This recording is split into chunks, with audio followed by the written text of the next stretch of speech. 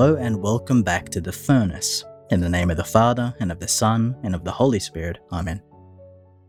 If I were to ask you, what's the most repeated command in the Bible, what would you say? You might say, love the Lord with all your heart, mind, and strength, or perhaps one of the 10 Commandments, or be fruitful or multiply. But no, the most repeated command in the Bible is do not be afraid. Do not be afraid, or fear not. It is easy to remember because it occurs 365 times in the Bible, kind of one for each day of the year.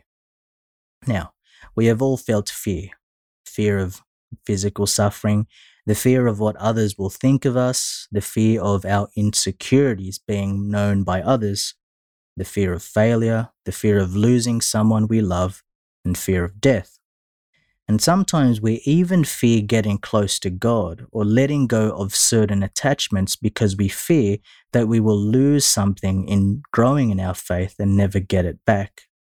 Now here I want to quote one of Pope Benedict's most famous homilies at the beginning of his pontificate, and he says this: "Are we not perhaps all afraid in some way? If we let Christ enter fully into our lives, if we open ourselves totally to him, are we not afraid that he might take something away from us? Are we not perhaps afraid to give up something significant, something unique, something that makes life so beautiful? Do we not then risk ending up diminished and deprived of our freedom? No.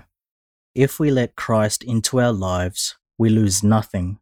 Nothing, absolutely nothing of what makes life free, beautiful, and great. No. Only in this friendship are the doors of life opened wide.